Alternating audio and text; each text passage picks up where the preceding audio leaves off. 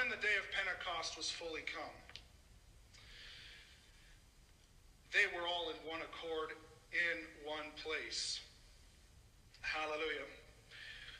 And we all understand that Pentecost was a holiday, a Jewish holiday that they celebrated. And it was a day that when people would come from all over to Jerusalem to celebrate. It was Pentecost. This was a big celebration.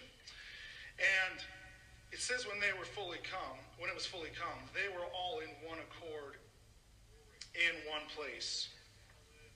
Can you say amen? God will see to it that when he gets ready to move, that people are in one accord.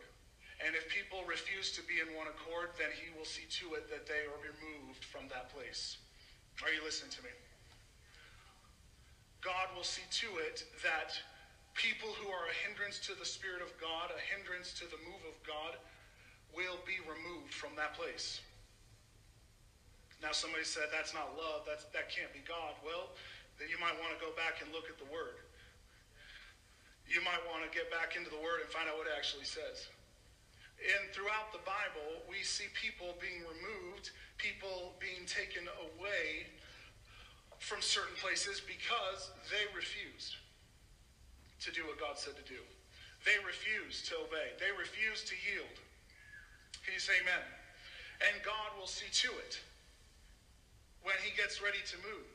He'll make sure that the people that are in the house, the people that are joined to what he's doing, are in one accord, of the same spirit, of the same mind. Can you say amen?